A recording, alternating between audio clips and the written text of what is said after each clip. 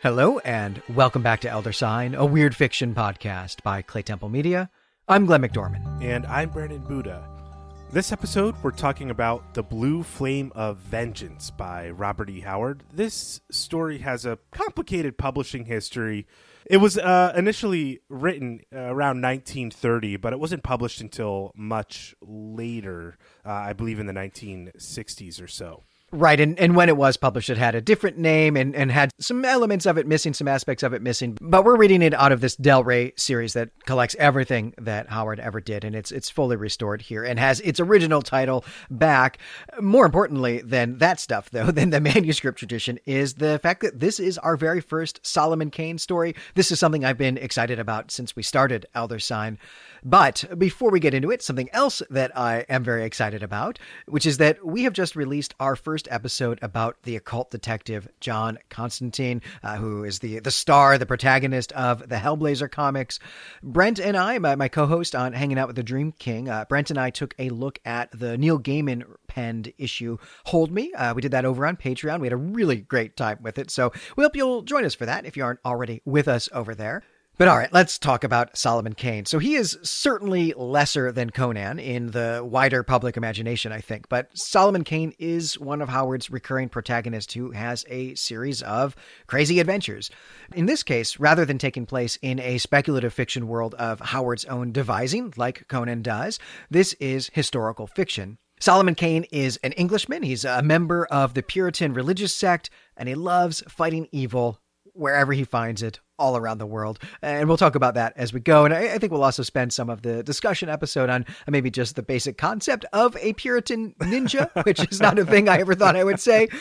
And by the way, we probably should have said this sooner, but we definitely have to say that, hey, this is a novella, so we are going to be spending 2 episodes on it. This episode is the recap. Then next time we'll do the discussion. So let's do that recap. Brandon, it's your turn, so take us away. Yeah, one other thing to point out before we get started here is that this story has no supernatural elements in it, which I think is a surprise to a lot of readers who are familiar with Solomon Kane, who is not just fighting evil people around the world, but also evil beings like demons and stuff.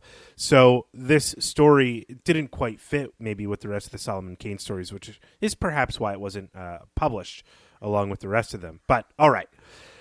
Blue Flame of Vengeance is split into 5 chapters, and it's filled with action scenes and sword fights, and it does have a real 19th century adventure novel feel to it, but it's much shorter than many of those books, and I'm thinking here of like The Count of Monte Cristo or The Three Musketeers or Scaramouche, which is a 20th century novel. And this novella opens with action. 2 men are dueling on a small stretch of beach, and Howard opens the story this way. The blades crossed with a sharp clash of venomous steel. Blue sparks showered. Across those blades, hot eyes burned into each other. Hard, inky black eyes and volcanic blue ones. Breath hissed between close, locked teeth. Feet scruffed the sward, advancing, retreating. And soon, while this duel is going on, a portly man calls a halt to the duel. Sir George, one of the duelers, has been wounded, and he is the black-eyed dueler. And Sir George is furious that a halt has been called. This duel, he says, must be to the death. And the blue-eyed dueler, whose name is Jack Hollister, agrees. This duel must be to the death, not just to first blood.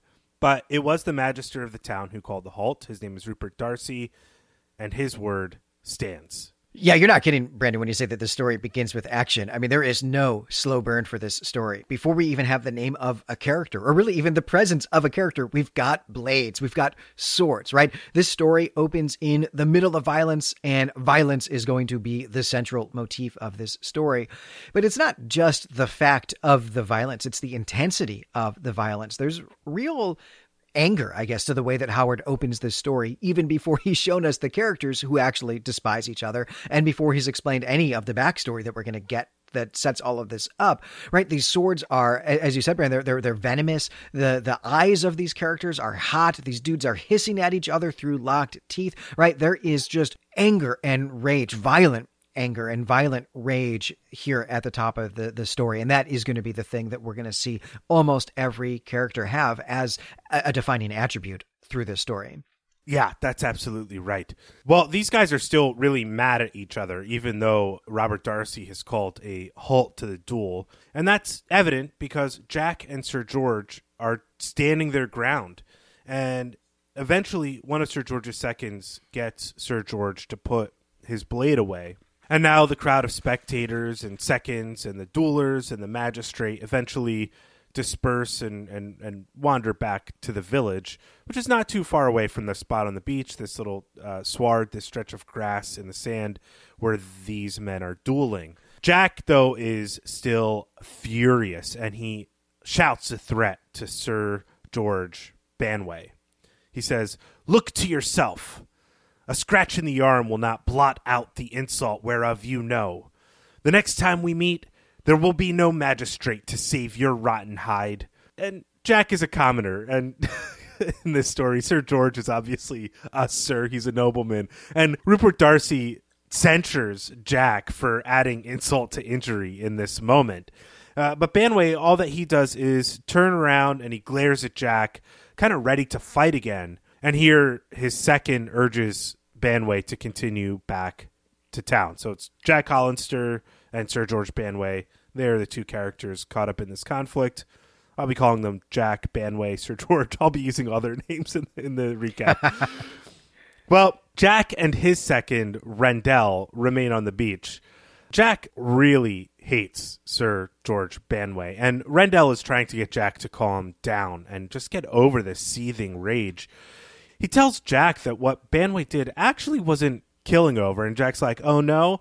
And what Banway did that started this duel was insult Mary Garvin, who is the girl that Jack is in love with, and she's maybe in love with him. Banway insulted Mary Garvin to Jack's face in the tavern. And at this point, Rendell's like, I get it, I really do. But apart from having this duel at the tavern, you also threw a cup of wine in his face, and you slapped him, and you threw over a table, and you kicked him a couple, 2-3 times. And then you also bested him in this duel. So, I mean, I think it's over. And, Rendell goes on, Sir George didn't even have to duel you. He could have just claimed his rank and said, you're not worth dueling. We can't duel each other. I think this is all actually pretty good reasoning. I think Rendell's got a kind of a stable head on his shoulders here. But Jack doesn't back down. He says that if Banway would have claimed his rank, Jack would have just put a bullet between his eyes. And Jack explains why this is. The injustice of Banway's comments goes deeper than merely insulting Mary at the bar. It's that Banway knows Jack is poor, and he's the son of a poor man. And Banway is just throwing around his power and thinks he can take Mary if he wants her, like he takes any maid in these parts, because of his power and wealth, and nobody fights back. So Jack is carrying around a much larger sense of injustice here than just this insult to his beloved. After Jack gets all this out, he recognizes he needs to cool down. So he dismisses Rendell, and he takes a walk away from town down the beach. Before he leaves, Rendell tells Jack that it might not be safe for Jack to be out and about because Banway can retaliate against this insult and losing this duel using all these back channels and this kind of mob of bullies he keeps at his beck and call. Banway does. Jack tells Rendell that if Banway goes that route, it'll be in the darkness of midnight, not midday. So right now, he's fine, and he really needs this walk. We're still only 3 or 4 pages into this story at this point, and this is a ton of backstory and a ton of conflict that Howard is peppering in here. And of course, one of the things that we do here on Elder Sign is to look at both the writing and the storytelling, right? We like to put our own writer's hats on when we do this. And I'm really interested in the way that Howard balances action, character, plot, and description here at the opening of this story, right? We start with the action, then we get introduced to our characters and the plot, right? It's 2 dudes fighting over a woman with some class stuff thrown into it. And then finally, only after all of that does Howard actually give us some description. And he does this by writing, "It was a strange setting for such a scene." which is kind of an awkward transition. And this definitely isn't how I use description when I'm writing, though, I'm probably doing it wrong, right? But I have to say that I love what follows, and I just want to read what Howard has written here because this is the Robert E. Howard that I love most. Descriptive Robert E. Howard. A low, level land, sparsely grown with sickly yellow grass, now withered, ran to a wide strip of white sand, strewn with bits of driftwood. Beyond this strip, the sea washed gray and restless, a dead thing upon whose desolate bosom the only sign of life was a single sail hovering in the distance.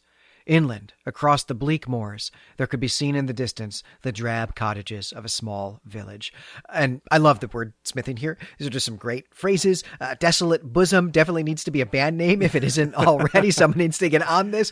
But this also creates a really eerie atmosphere. And I think we may want to return to this idea of the sea as a dead thing as we get into our plot a little bit.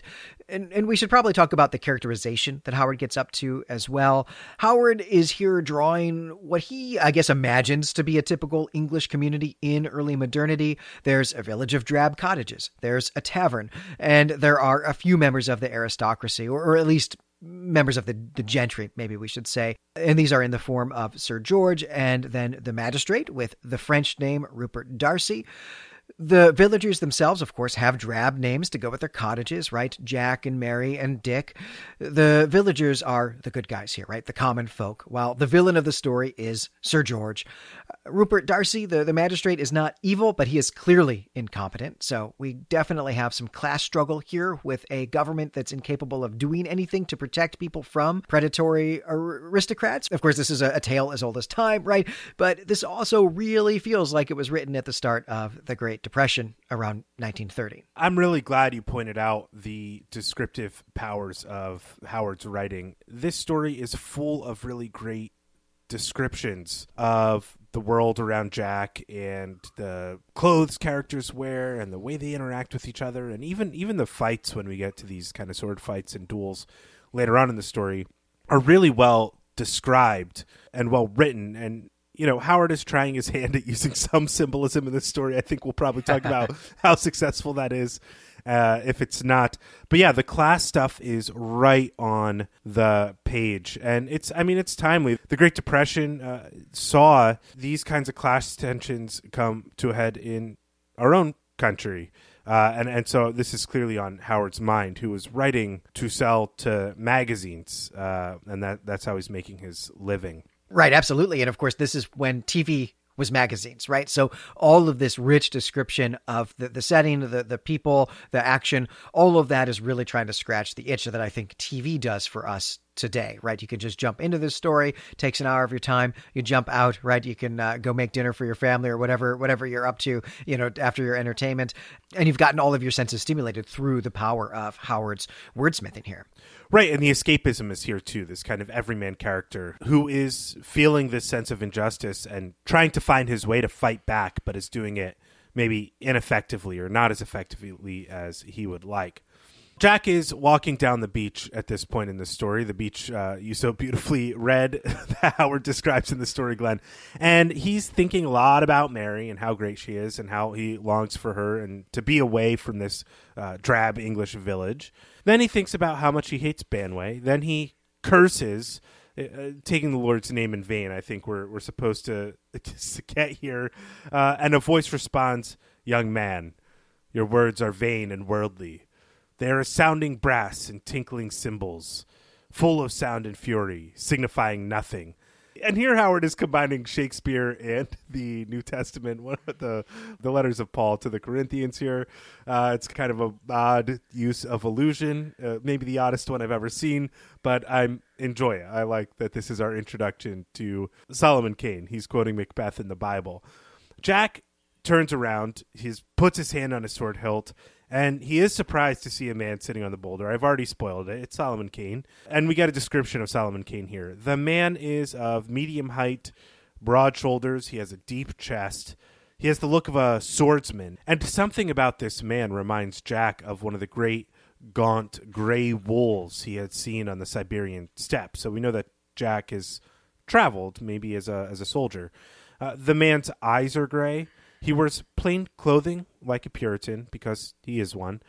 And everything he wears is unadorned and simple, which is kind of the Puritan clothing style, except for this sash that he's wearing.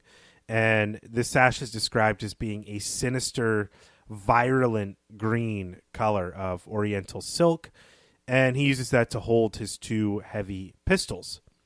As I said, the man is Solomon Kane and introduces himself as such. Solomon Kane has traveled a lot. For instance, we find out that he was once a captain in the French army. He fought some difficult battles, maybe was on the wrong side of good, or maybe did some things where the ends justified the means and the outcome was ultimately good, but he carries a lot of guilt about his past. But Kane is not interested in talking about his past too much. What he really wants to do is ask Jack about that ship that's far out to sea that you referenced in that description, Glenn. Jack says he can't really make much of it, but Kane thinks he recognizes the ship, and he would like to meet the ship's master. Jack thinks the ship could potentially be a smuggling ship because there's no harbor in this village, and custom officials never really visit the town. So any ship that's going to come up here is probably doing some smuggling. Kane asks Jack if he has heard of Jonas Hardraker, the fishhawk. Jack, like everybody else, knows the name. Hardraker is a vicious pirate. Kane clearly thinks that this ship in the distance is Hardraker's. And for Kane, that's good. It's maybe not good, but it's good for the story. Kane has unfinished business with the ship, and he's glad on some level, in the way a Puritan can be glad, to have come across it because he's been seeking after it for a long time. And this is what Kane says. He says, "For by the fires of hell there is no hotter fire than the blue flame of vengeance, which burneth a man's heart night and day without rest until he can quench it in blood." Kane obviously views himself as an instrument of God's vengeance. After saying these things and giving us the title of the story, Kane walks away with Jack just gaping at him. And this is the end of the first chapter. Before we move into the second chapter, I do want to comment on this introduction of Solomon Kane. I mean, it is fantastic, right? He's an action hero. He's tall. He's all lean muscle. These first lines where he's quoting Macbeth and quoting the New Testament are just fantastic. I mean, you said it's kind of a weird mashup of allusions, but it does actually, I think, tell us everything that we need to know about him. One, it grounds him in time. We know then that this must be after Macbeth was written, and this helps us zero in on the Puritan period, or where in that period we're located, because we know when Macbeth was written or first performed at 1606. So this must be at least after that. I mean, maybe it's only a week after that, and Solomon Kane was just there. But the quoting of the Bible, and especially of the New Testament, lets us know, right, that Solomon Kane is serious about being a Puritan, that he's into reading the Bible. That was a big thing that the Puritans were into. It's actually, part of their whole idea of being pure was to not have all of the sort of structure, the intellectual structure, as well as institutional structure of the high church. But then, of course, quoting Macbeth not only lets us know when we are, Macbeth itself is really wrapped up in something that goes hand in hand with Puritanism, which is hunting witches, right? We've actually talked about hunting witches before here on Other Side, back when we were doing The Ebony Frame by Edith Nesbit, which has a backstory that takes place basically right around this same time. I mean, it might have been The Village Next Door. In fact, I would watch that TV show where it has these stories mashed up somehow. But I do think that this is a fantastic way to introduce Solomon Kane, to kind of just give this one line that tells us so much about his character. And of course, as you said at the top, Brandon, that this is strangely and entirely my fault, the only Solomon Kane story that doesn't actually feature any kind of weird fiction element, any kind of speculative fiction element. But certainly when I was reading this, I thought this was a clue that we were going to get some witches at some point. We're not, but that's okay. And maybe saying that gave away too much about this story, because Howard does tease that there are strange powers maybe guiding these characters. And we'll see that George Banway does some pretty astonishing things that Jack does view with an eye towards superstition. So we'll be getting to that in a little while. But now we're on chapter 2 here. This is called One Comes in the Night. It opens with Jack Hollister, who once again is our blue-eyed duelist.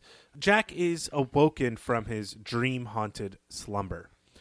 It's night, obviously, and he hears a warning, "Shh," come from his window. he grabs his sword and looks out the window, and there's a man there telling him to grab his sword, which he's already done, and follow him.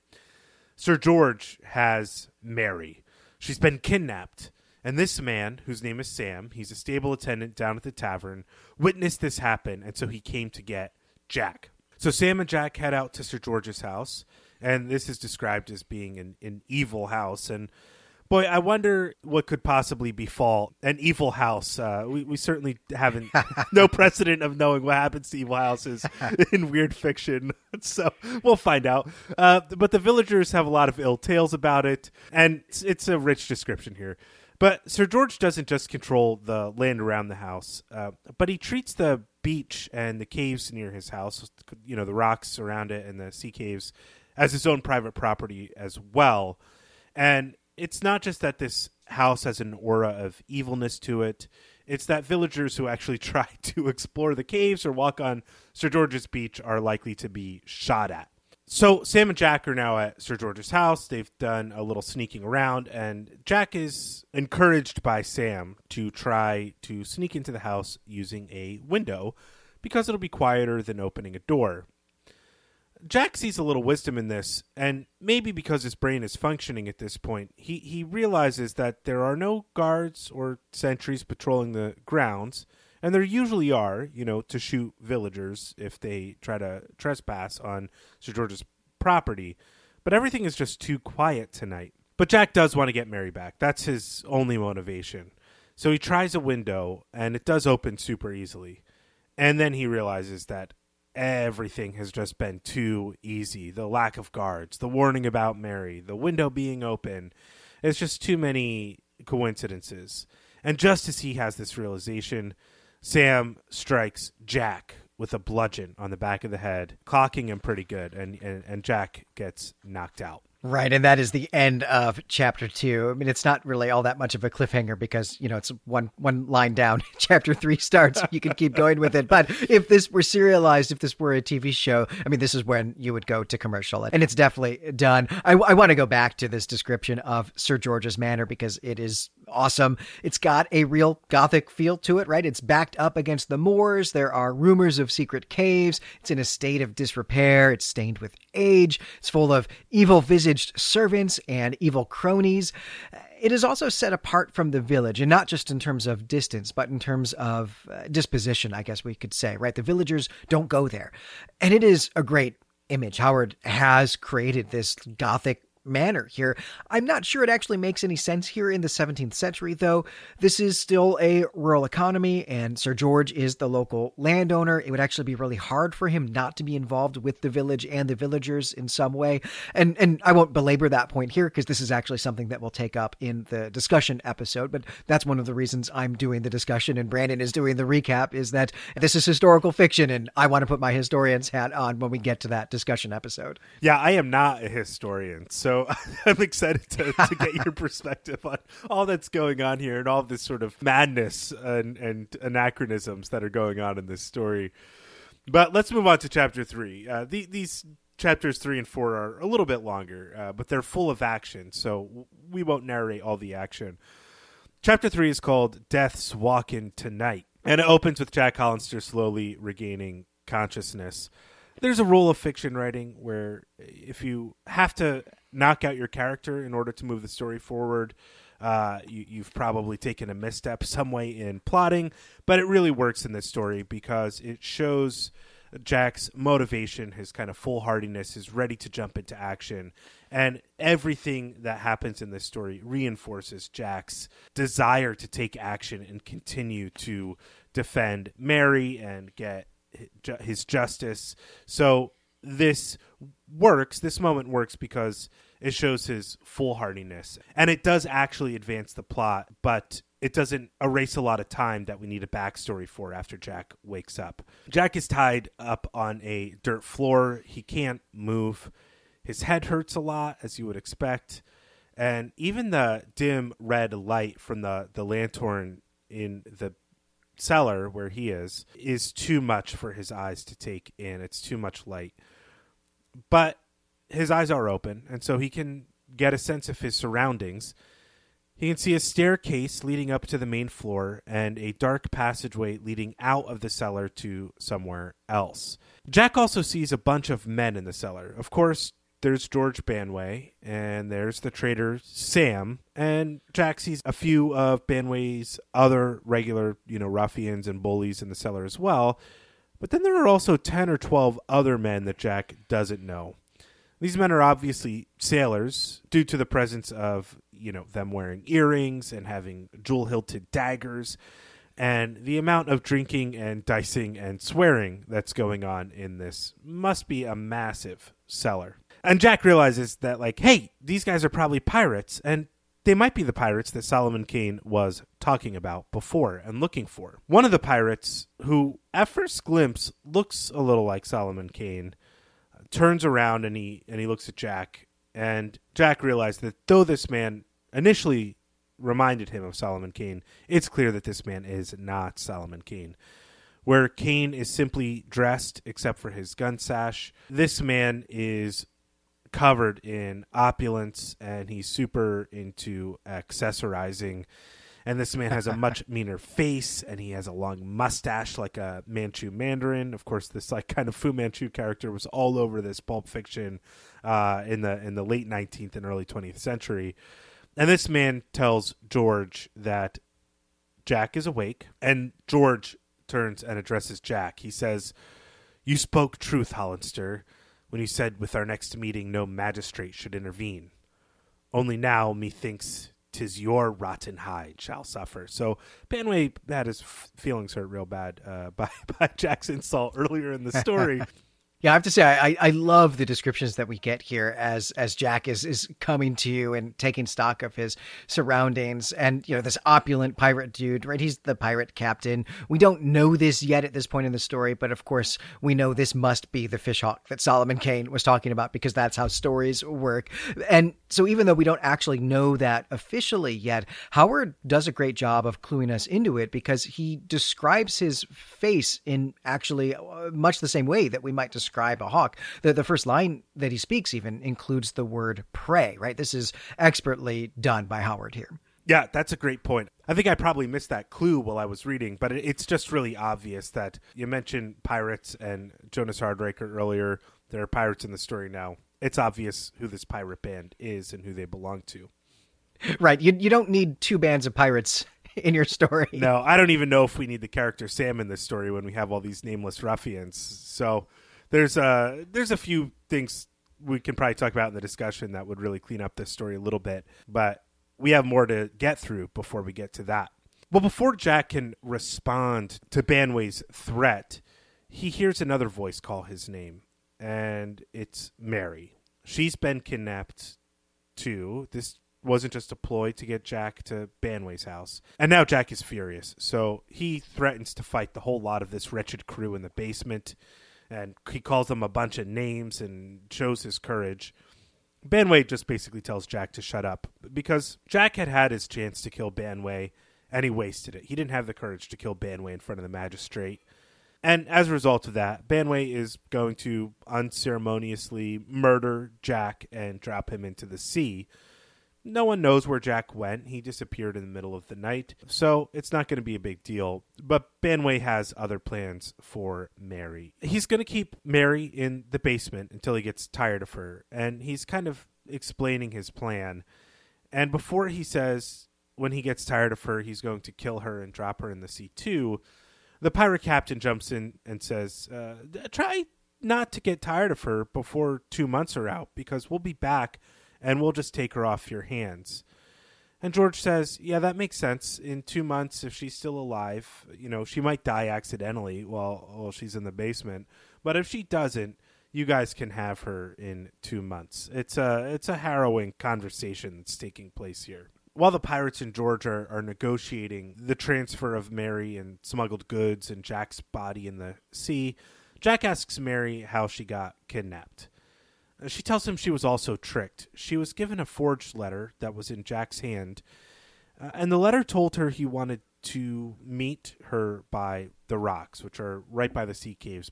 When she got there, she was seized and carried through a long tunnel into the cellar. Sam now pipes up and says he was the one who orchestrated all of this nonsense. And at this point, the first mate of the pirate crew is getting a little nervous about having two people in the town go missing with this obviously overactive and excited bad guy like Sam, who will just probably brag about this to everybody. And they're going to blame the pirates because it's obvious that the pirates are in town. Everybody can see their ship off the coast. So the first mate is nervous, and his name is Alardine. So the captain of this crew, Hardraker, tells Alardine to take it easy. He's learned from George that Mary's father is against her relationship with Jack, and when both Jack and Mary disappear, the town will think they just eloped. Alardine says, fine, let's just do whatever we have to do, but let's do it quickly. He has a premonition that death is on the tail of the pirate crew.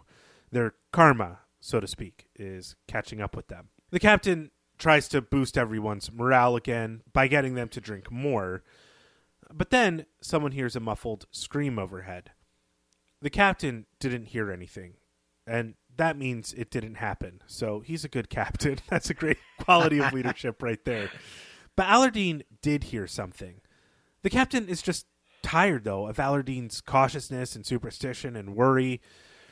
But Alardine has good reason to be worried. He reminds the captain that they have a human wolf on their trail, and this is a character that I think shows up in other Solomon Kane stories. Plus, 2 years ago, they got a word, which was probably just like some sort of letter or promise of vengeance, that someone is coming after them.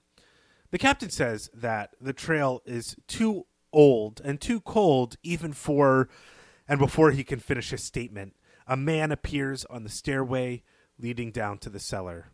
It's a tall man dressed like a Puritan with 2 pistols and a sword. It's Solomon Kane. And that's the end of the 3rd chapter. Yeah, again, this is an action break made for TV. I mean, there needs to be a commercial here. And maybe, I've never really looked at these magazines, these pulp magazines, right? I've read a lot of these stories, but it's always in collections like this. So I actually would be interested to see what this looked like on the page as these breaks happened. Like, was there an ad there or something like that? Because it seems like there needs to be, right? These breaks are just tailor-made for a commercial advertisement. That's certainly how it's done on TV. I don't want to stand too much in the way of getting back to the action. I mean, there's going to be a great entrance here by Solomon Kane, but I do want to point out a few things. Well, really, I want to point out one thing, and then I have a question. What I want to point out is that this is our 2nd story in a row with sexual violence directed at a woman. We had this in the Jack Vance story we did last time. At least this time, though, right? The person who's doing this is the bad guy, and this is here to show us just how bad the bad guy actually is, where in the Vance, it was being done by the protagonist, and we had a lot of anxiety and discomfort about that. But I think we're going to be taking up this type of question, this type of thing in the discussion this time. I think we kind of punted on that a little bit in the Jack Vance. But the question I have for you, Brandon, is the pirate Alardine says the day of the Brotherhood is passing in these climes. I wasn't actually sure what the Brotherhood meant here. What brotherhood is he talking about? Do you have any thoughts about this? I think he's just referring to pirates and the success of pirates. I think this pirate crew, or maybe all pirates together, look at each other as a kind of brotherhood. It has this real pulpy secret society feel to it, where everybody who is of a certain category, like pirates, know each other and have certain ways of telling and understanding each other. Right. I guess I didn't catch the thing where Howard indicates that they're speaking in thieves' cant here. But no, I think you're probably right. It was capitalized, though, and I think that was, for me, I was like, oh, this is an actual proper institution that has like a formal name and people recognize what this is. I think you're absolutely right looking at the context of it here. My confusion was whether or not he was referring to like the Puritans as the Brotherhood or something like that. But I think you must be right that it's not the Puritans, it's the pirates. Yeah, that was definitely my sense of the text. Yeah, we are going to have to talk about this trope of what is today called fridging women, which is an instinct that a lot of writers have to put women in danger in order to motivate male characters. This was sort of an unreflective trope in the pulp era, and it's still used today in pulp novels. I'm not going to comment on whether it's good or bad, but we should definitely talk about its presence in these stories. Certainly, this is not going to be the last time that we see this, given that we cover a lot of stories from this era. Well, I have gotten in the way of us getting back to the action here. Hopefully, we've done just as much time as Howard wants us to pause here. Let's get back to it. Yes. Well, this chapter 4, is called The Quenching of the Flame. And the flame is the blue flame of justice, in case anybody had any question or suspense around that. Well, the chapter opens with Cain commanding Jonas Hardraker to move not. He also tells everyone else to keep still and keep their hands off their weapons. Even though there are 20 men in the cellar, maybe a little more, they all listen to Cain's command. And Alardine is clearly terrified. He tells Jonas, Alardine does, that he should have listened to him.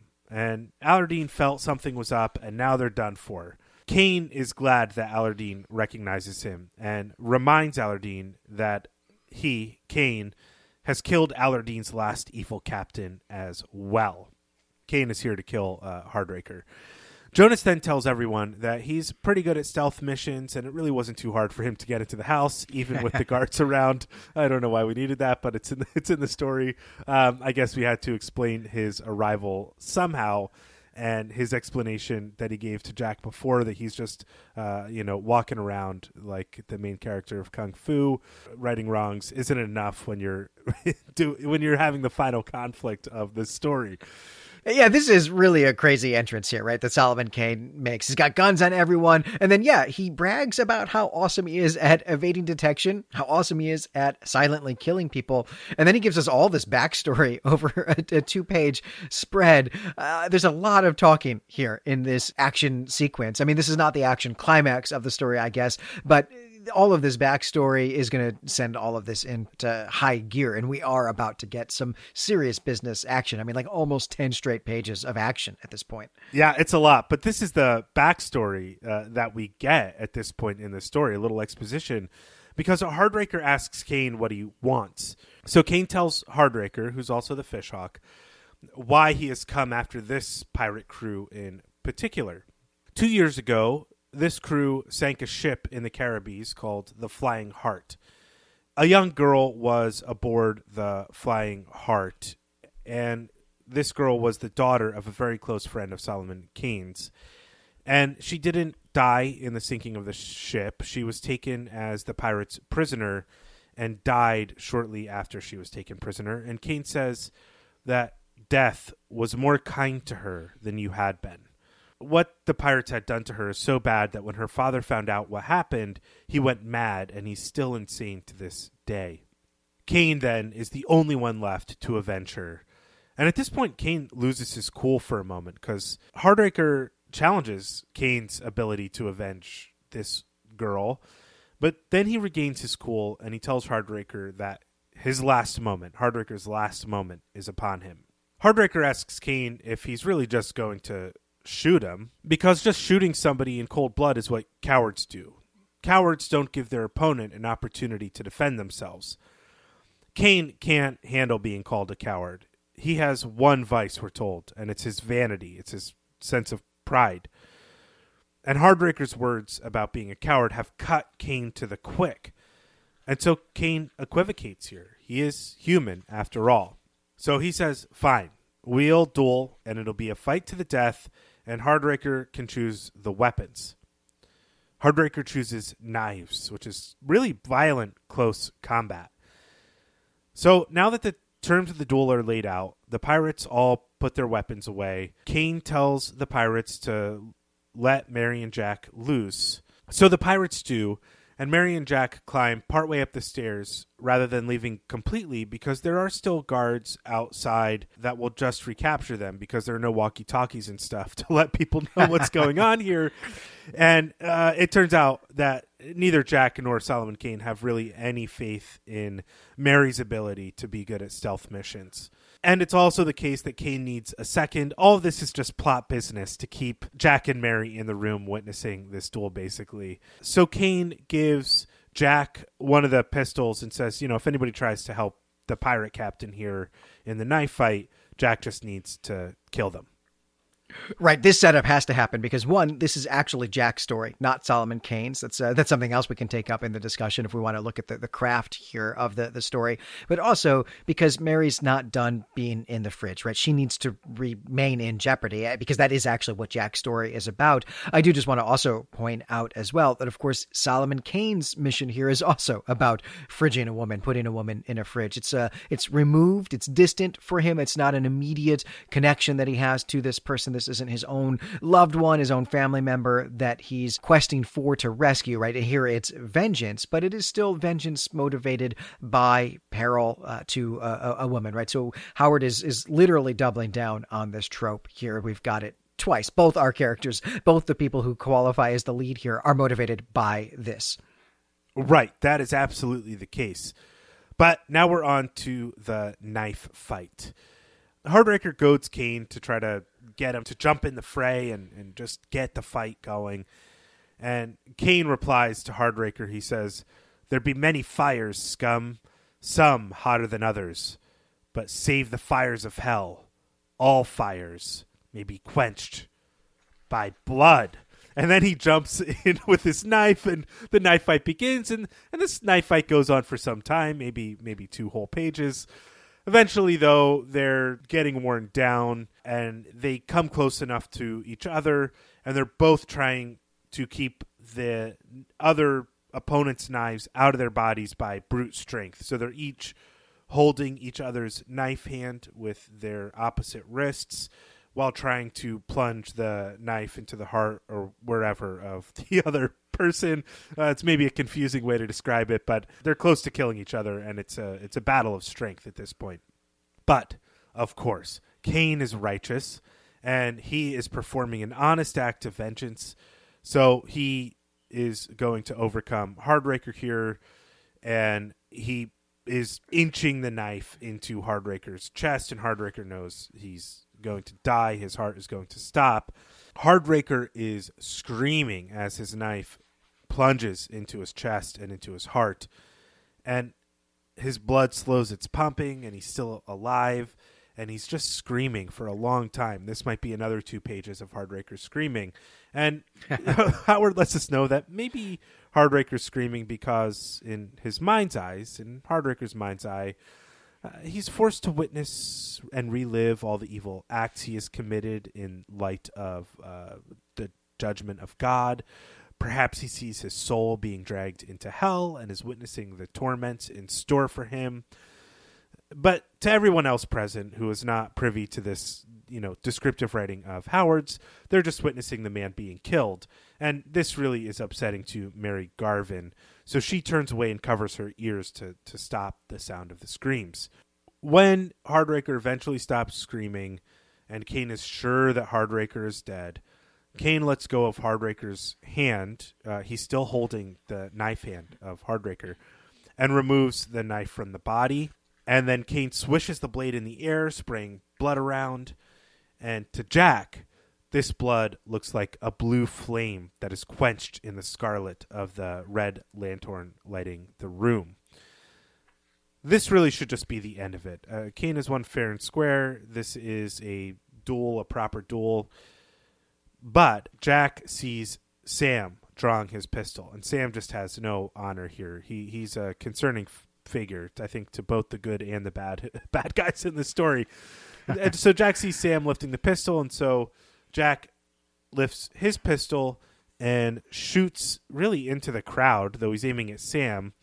He misses, he hits the light, and the basement is plunged into darkness. Yeah, this is another great way to have a pause here. I mean, we're not paused in between chapters, but this does put a kind of punctuation mark on this fight scene. Dimming the lights like this, turning the lights off, then is going to almost as if it's a stage play, right? Allow for something to change on the set, which is what's going to happen. We're going to continue on here. I do kind of feel compelled to slow clap here, Brandon, though. I have to say, you did a great job handling this fight scene. I really have no interest in fight scenes in any medium. If this had been a TV show, this is when I would have have gotten up to get a whiskey or, I don't know, make some popcorn or something. And so if it had been my job to do the recap this week, I probably would have narrated this in just 2 sentences, which would certainly not have done justice to the artistry with which Howard does this fight scene. And I have to say, I was shocked. I mean, really shocked by the graphic descriptions here. I've only read a small amount of Howard, but it's not zero, right? I've read quite a bit of Howard's stories, just not a lot of in terms of percentage. I have to say, I don't think that I have encountered such disturbing descriptions of violence in any of his other stories. This really was dialed up to 11 to me. And I actually wondered if this was another reason it hadn't gotten published during Howard's own lifetime. Right. And I mean, the violence is going to continue and the graphic descriptions are going to remain throughout the rest of this story. Well, the lights are out in the basement, and so some extreme scuffling is taking place. But Mary, Jack, and Kane all escape through the cellar door. And Jack asks Kane what they should do next. Kane tells them to hang tight so he can scout out the guard locations so they can get Mary out to safety. Again, Mary is really bad at these types of stealth missions that being a man in the 17th century requires. But once Kane knows where the patrols are, he'll be able to lead them all to safety. Kane stalks off to kind of do this scouting. Jack and Mary hug, and Jack is trying to comfort Mary and tell her it's okay. But almost immediately, she starts screaming again. A secret passageway opens, a passageway coming up from the cellar, and out comes George Banway. Jack pushes Mary away and fires his pistol at Banway, while Banway fires at the same time at Jack. Jack's shot connects to Banway's center mass. I mean, it hits him right in the chest, but it seems to have no deadly effect. I mean, Banway is stunned for a moment, but it's not harmed him. Banway's shot grazes Jack's cheek, and so Jack is kind of like freaking out a little bit. And while Jack is doing that, Banway snatches Mary and escapes, and Jack is stuck there. Kane, who has heard these shots, comes running back. Jack tells Kane that Satan is protecting Banway because the bullet had no effect on him. Kane tells Jack to calm down for a second, and he works out that the passageway in the basement leads out to the sea caves by Banway's house. This is something I think we've known for a long time. Explicitly here we're told, though it's been shown to us in the story, that Banway is in league with smugglers and pirates, and the tunnel is how all the logistics work of offloading and loading the ship, and also how Banway gets rid of, bodies and people he kills and women he kills in the town. Kane says that he's pretty sure they're all just going to the beach where they can get back in their pirate boats and row out to the big pirate ship, and that they can probably run out to the beach and head off all the pirates and Banway before they get back to their ship and escape onto the seas. Jack says, all right, let's hightail it then. And so they do. And that is the end of chapter 4. Yeah, so we've actually got 2 fight scenes really in chapter 4 here, though much quicker than the knife fight. There's this pistol fight, which is really great. This pistol fight is pretty awesome. Again, if you're here for fight scenes, I mean, certainly Howard is doing an awesome job of fitting in as many different types of fights as he can, or maybe different types of weapons, maybe is what I should say. So far, we've had a sword fight that we open with. We've had this 7 or 8 page long knife fight, and then we've had this very quick pistol fight that has some interesting features to it itself, just to raise the stakes. And of course, we know that we're going to have at least one more fight scene. I was also reminded, by the mechanism that Howard is using here of this sort of sudden entrance of Sir George right at the moment that everyone thinks that the story is over. I mean, this is Die Hard, right? This is what happens at the end of Die Hard. I mean, it's a great trope. I think what you see the most in common between this story and Die Hard is that both are stories where the villain's plot is motivating the action of the hero, not the hero's plot. And so both heroes, John McCain and Jack Hollister, are really living in the villain's world and not living in a world of heroes, the world where all the heroes have won.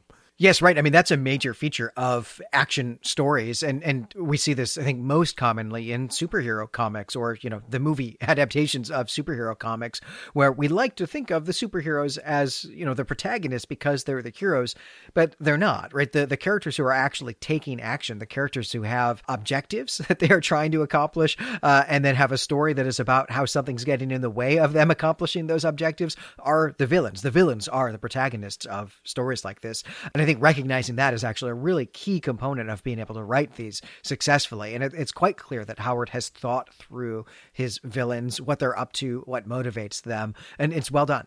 Right, because the real villain of Western civilization is changing the status quo. And I think somehow that has been communicated to us through storytelling forever. And it's a great thing to kind of think about if that thought has never really occurred to you before. Well, we're into chapter 5 now. This chapter is called Into the Sunrise I Go. I think it's a fitting title for the last chapter of the story. Hollister and Kane are on the move. They're letting nothing get in their way, but it turns out there's actually nothing in their way anyway, because the guards have just stopped doing what they're paid to do, I guess, by Banway. It's unclear, but Jack and Kane have no obstacles as they're racing down to the beach. They get to the beach, they approach the rocks, by the sea caves where they hear voices, and the voices are Banway and Alardine in a heated conflict, really, but it's a verbal spat. Banway wants the pirates to take Mary. Alardine does not want to take Mary because of Hardraker being killed by Kane, and because the reason that Hardraker was killed by Kane was that this pirate crew is awful to women that they have on board, and Kane is out to get vengeance. Alardine's solution, though, is not much better. He thinks he should just kill the girl right now and then get back to the ship and just leave the girl dead on the beach. Because once they're on the ship, Kane won't be able to get to them. Kane doesn't really swim, I guess, or travel in water. Alardine makes the move to just slit Mary's throat. He's done talking. But Jack gets there in time, and he jumps off this kind of small rock outcropping into the sand. He actually doesn't land that well, but he recovers quickly. And then he goes to fight Alardine and Banway. I guess Jack has a cutlass here. That's important. Jack dispatches Alardine quickly. He just slices his head in two, and then he pulls the cutlass out of Alardine's head, and he tries to sword fight Banway, cutlass versus rapier. But in this fight, the rapier has the advantage. Plus, Jack is wounded, and his head is still bleeding from the blow that Sam gave him before, and his jump didn't go well. So he's really at a disadvantage in general. Even so, Jack briefly gains the advantage over Banway when Banway slips on the sand, and he tries to stab Banway between the ribs with the cutlass, but the blow causes the blade to shatter rather than Banway being killed, and Jack at this point just falls backwards, I guess from the shock that probably went up his arm. Banway recovers, and just as he is about to bring his sword down on Jack, Kane jumps in and takes over the sword fight. And then another sword fight takes place for a little while with some dialogue and stuff. Needless to say, Kane is an exceptional sword fighter, maybe one of the best of all time. So Banway doesn't even stand a chance. Kane now reveals the mystery of Banway's invincibility because he refuses to stab Banway in the chest. Banway's just wearing steel mail beneath his shirt, and Kane himself has used this trick once or twice before. He's not mocking Banway or making fun of him for adding extra protection here. It's a dangerous environment, but Kane is still going to win this fight because he's just such a better sword fighter and fighter in general than Banway. And there are more ways to kill a man than to stab him in the chest. In fact, Kane knows how much of an advantage he has here, and it's just cruel to continue toying with Banway in his mind. And we've also got all the dialogue out of the way. So Kane shows Banway a small mercy of killing him quickly. Kane stabs Banway through the eyeball with this rapier really fast. Like, it's so fast that Banway doesn't see it coming. And Jack, who is watching all of this, even though he has a head injury, can't even track Kane's motion as he plunges the blade in and out of Banway's eye. This is the final fight scene here, and I just want to talk about how Howard makes a point of explaining that Solomon Kane is making a lot of comments at Sir George while they're fighting. He's talking about the fact that he's using this plate mail armor under his clothing, but he's not taunting Sir George. And this is very different from the fight in the cave, where Solomon Kane is clearly taunting the fish hawk. And there's a lot of insult going on there and a lot of passion, a lot of anger. Kane doesn't seem to have that anger here. Here, he just seems to have kind of stepped into a role, like it's almost just a function that he has to perform. And all of that anger and vengeance just isn't present in this scene. And he also seems sincere in his comments here about wishing that he didn't have to kill Sir George. I think this is something that's going to be important in the discussion episode, because one of the things we're going to want to do is talk about Solomon Kane as an Arthurian hero, talk about Solomon Kane as a paladin. Yeah, that's an excellent point. I mean, Kane is mostly dispassionate about what his business is. And we're going to have a great mission statement here in just a few minutes at the end. That really is his mission statement. But it's not just vengeance that Kane is about. It's also removing evil from the world. And I think Kane feels that there are times when you have to be passionate about that and really punish evil, and times when it's just dispatching a bad guy. And that's how he's treating this fight with Banway. Yeah, he's just a guy doing his job. He actually thought that he was going to get to quit and go home like an hour ago. He's working late, and he's tired of giving taunting speeches about it. He just wants to finish this off and get to the local bar. Although I guess not, because he's a Puritan. But get somewhere other than here. I do also want to address one more thing before we get the epilogue of this story, the conclusion of this story. When you started chapter 5, Brandon, you expressed a little grumpiness, I think, about the lack of obstacles in the characters getting to the beach. And I'm not sure that the solution actually is to give them obstacles. That I think I would have found annoying. I think that the solution there was to not narrate every move, that we could have had a time break where we know that they're going to the beach. So chapter 5 could have just opened at the beach. But you did also skip over, because of this, the thing that I thought was the best part of this story, or at least the second best part of the story, which is to say that now that 8-page fight scene is finally over and I can stop skimming, now I can pause and get the Howard that I want, the types of things that I go to Howard for, this descriptive writing. I just want to pause here and read the landscape description of this final scene, because it is gorgeous. Here's what Howard writes. The fog had faded and the moon was clear, showing the black rocks of the beach 200 yards away. And beyond them, the long, low, evil-looking ship riding at anchor outside the foam line of the breakers. Along the beach, the rocks rose black and sinister like jagged dark houses, hiding whatever was going on in the sand at the water's edge. This type of writing, and this is not even close to Howard's best descriptive work, but this type of descriptive writing, this is what I am going to Howard for, right? So I will skim over that fight scene, and I did the first time. I did pay more attention to it the second time, but this one paragraph, this I savored for as long as I can. I spent more time on this one paragraph than I did on the fight scene, for sure. Well, I'm glad you found something that you really could cling to in this story. My grumpiness is really directed at the fact that Howard made such a big deal of the idea that the guards are out patrolling and this is why they can't escape the house. And then Mary gets kidnapped and then there are no guards. So it's a real narrative problem for me to have the guards and patrols and sentries brought up so many times in the story, but we never actually see them. They're gone when Jack is there. Kane kills one or two, maybe, but we don't ever see that happen. And then they're gone again. And so for me, that is putting an obstacle in the story that keeps the protagonists, Jack and Mary, from actually escaping and getting to safety. And it's too plotty. I mean, it doesn't read as though Howard has worked out how he can keep Jack and Mary there, because when he needs the guards gone, they're gone. And that is definitely a fair criticism of the plot. And the fix needed to happen actually in the previous scene. It's not the opening of this scene that's the problem. It's the motivation there at the action climax. There needed to be a different motivation for them to stay. And you don't need the fear of guards to be that motivation anyway. It's actually stronger if, say, Jack wants to stay. For some reason, that Jack feels bound to help Kane here, even though he's on the mission to save Mary, and maybe the thing to do to save Mary is to, run at this point, but that, there's more to it than that he needs to stay and help Solomon Kane. I don't know. That's just the quick fix that I would come up with. Yes. Well, we are not even finished with this story yet, and we're already trying to fix it. So let's wrap up here. At this point in the story, after all the fighting has taken place and all the duels and all the deaths, Mary is still there. We can't forget about her. She's the reason why everybody's dying. After all, she calls everyone's attention to the fact that Banway's house is burning somehow. It's burning down.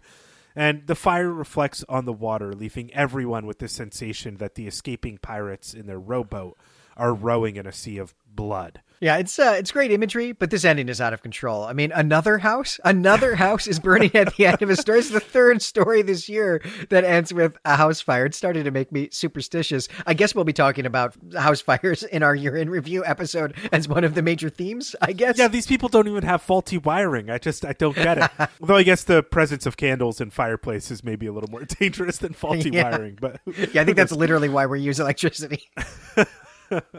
Well, Cain is still there, and he's looking over Jack and Mary, and he tells Jack that he would bind Jack's wounds and make sure that everything's all right and, see them through this hard time that's coming up. But he hears townsfolk and probably some of Jack and Mary's kinsfolk arriving, and they'll just take care of both of them now. And Solomon Kane doesn't need to do that. Mary asks Cain who he is because she wants to thank him properly, and he says no thanks are needed. He's just glad she's okay. That's all the thanks he needs. But then she repeats her question, who are you? And this is Cain's kind of mission statement and monologue here at the end of the story. He says this. I'm going to read the whole thing. I am a landless man. I come out of the sunset, and into the sunrise I go, wherever the Lord doth guide my feet. I seek my soul's salvation, mayhap. I came following the trail of vengeance. Now I must leave you. The dawn is not far away, and I would not have it find me idle. It may be I shall see you no more. My work here is done.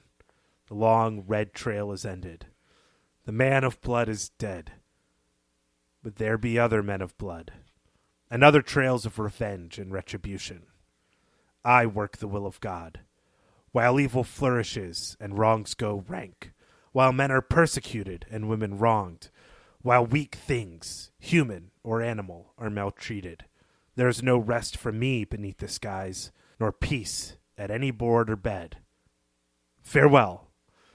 And that's his speech and mission statement. It's kind of great. Jack and Mary ask him to stay, of course, but he walks away, vanishing into the darkness. And that's the end of the Blue Flame of Vengeance. Yeah, and what an amazing ending this is. There is a lot going on in this speech. It is obviously going to play a large role in our discussion episode. It's practically demanding that. So I'm going to hold off commenting anymore until then. We'll pick it up in 2 weeks. But this is just just a really interesting ending, putting Solomon Kane in the role of Batman here, right? He's asked his name by the damsel in distress. He doesn't really give an answer, and then he just disappears. Like, you turn around and you look back and he's just gone, even though you should still see him walking down the beach. And maybe actually, it is Batman, of course, right? But it might actually be better to compare Solomon Kane to Angel, I guess, given the intense desire not to be caught out in the sun and the quest for redemption, right? Angel, of course, just kind of a variation on Batman, but all of the hallmarks of Angel are here. Even also, salvation, I guess, right? I guess is what he says rather than redemption, but, it amounts to the same thing. This is Angel. Yeah, it absolutely is. It's just this brooding hero who wears far too much black in the sun and just would rather be out at night trying to go around and right wrongs and pursue rightness in the world. It's great. This speech at the end was my favorite part of this story. Is a lot of fun. It's a great setup for a serial character. It absolutely is. This is not actually the first Solomon Kane story, but it feels like it should be. It feels like we get the mission statement for an entire series at the end here, right? That this makes me want to go read more Solomon Kane stories. The fight scene did not, but this definitely makes me want to go read more. And we will read more of these here on Elder Sign. We definitely have to do at least one Solomon Kane story that actually has a supernatural or a weird fiction element going for it, though that is also something we're going to take up in the discussion episode. Well, I think that should do it for this episode then. I'm Brandon Buddha. And I'm Glenn McDormand. You can find us and our other creative projects at claytemplemedia.com. Head over to the Clay Temple forums or our new subreddit, which is Clay Temple Media, and let us know what you thought of the story, The Blue Flame of Vengeance. And if you're interested in Hellblazer or just occult detectives more broadly, please join us on Patreon to check out our new episode on Hold Me. Next time, we're going to be back with our discussion episode here on this story, The Blue Flame of Vengeance. So until then, we greet you and say farewell.